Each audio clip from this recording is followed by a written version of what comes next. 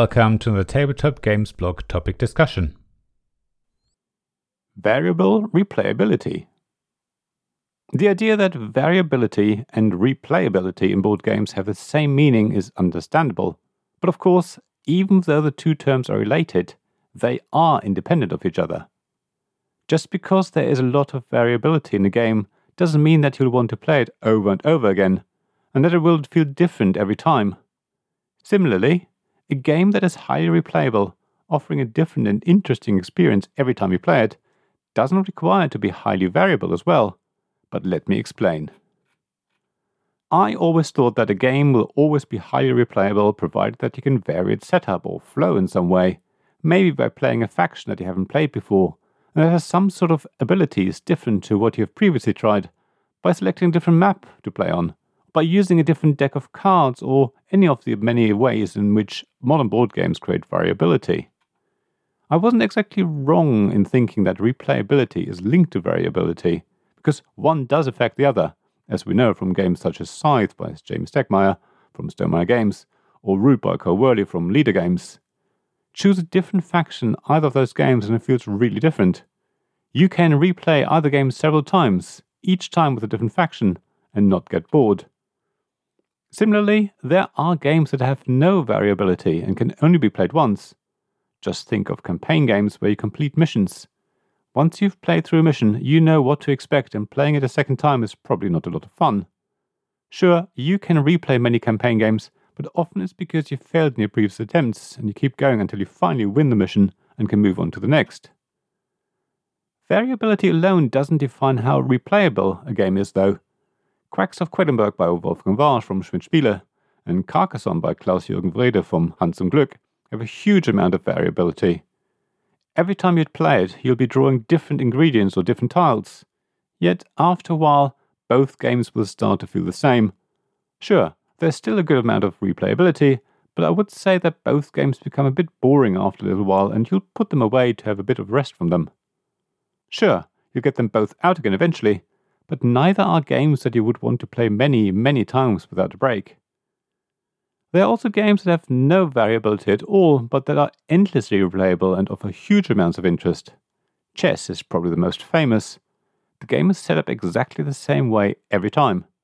The only difference is who goes first.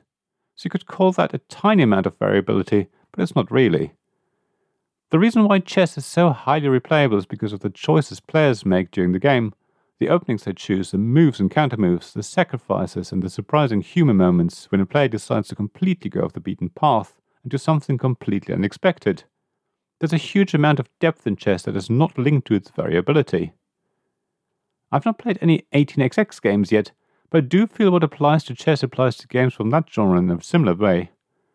You can play the same 18xx game multiple times, and depending on the choices made by the players, what routes they lay and what companies they buy, the game will feel very different.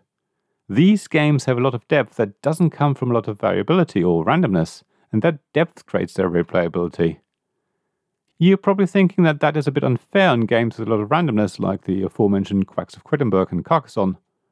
Surely, the replayability for those games comes from the decisions players make during the game, just like it does for games like chess or 18xx games.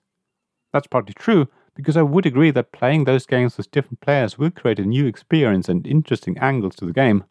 You will see new strategies, and you will see different players pushing their luck in different ways, or taking different risks that the people you've previously played with didn't go for. However, the problem is that these games do rely on so much luck. Players do make very few strategic choices. Sure, deciding whether to draw another ingredient from the bag is based on how many cherry bombs you already have in your pot, so there is a conscious decision being made, but it's not strategic. In Carcassonne, your choice to place a farmer down early on is sort of strategic, but if it will pay off or not will mostly be based on what tiles you and the other players draw. If your farmer can be blocked in, then your decision won't pay off. Again, it's not a strategic choice, it's all a lot more tactical. That's why I think the huge variability in those games doesn't actually create a lot of replayability. Don't get me wrong, I love both games a lot and will always be happy to play them. However, I would say that both games will feel very samey after a while. That's not a bad thing, of course, because it's comforting to play something you know, and where you can be sure your expectations will be met. So even though variability and replayability are linked, it's not a one-to-one relationship.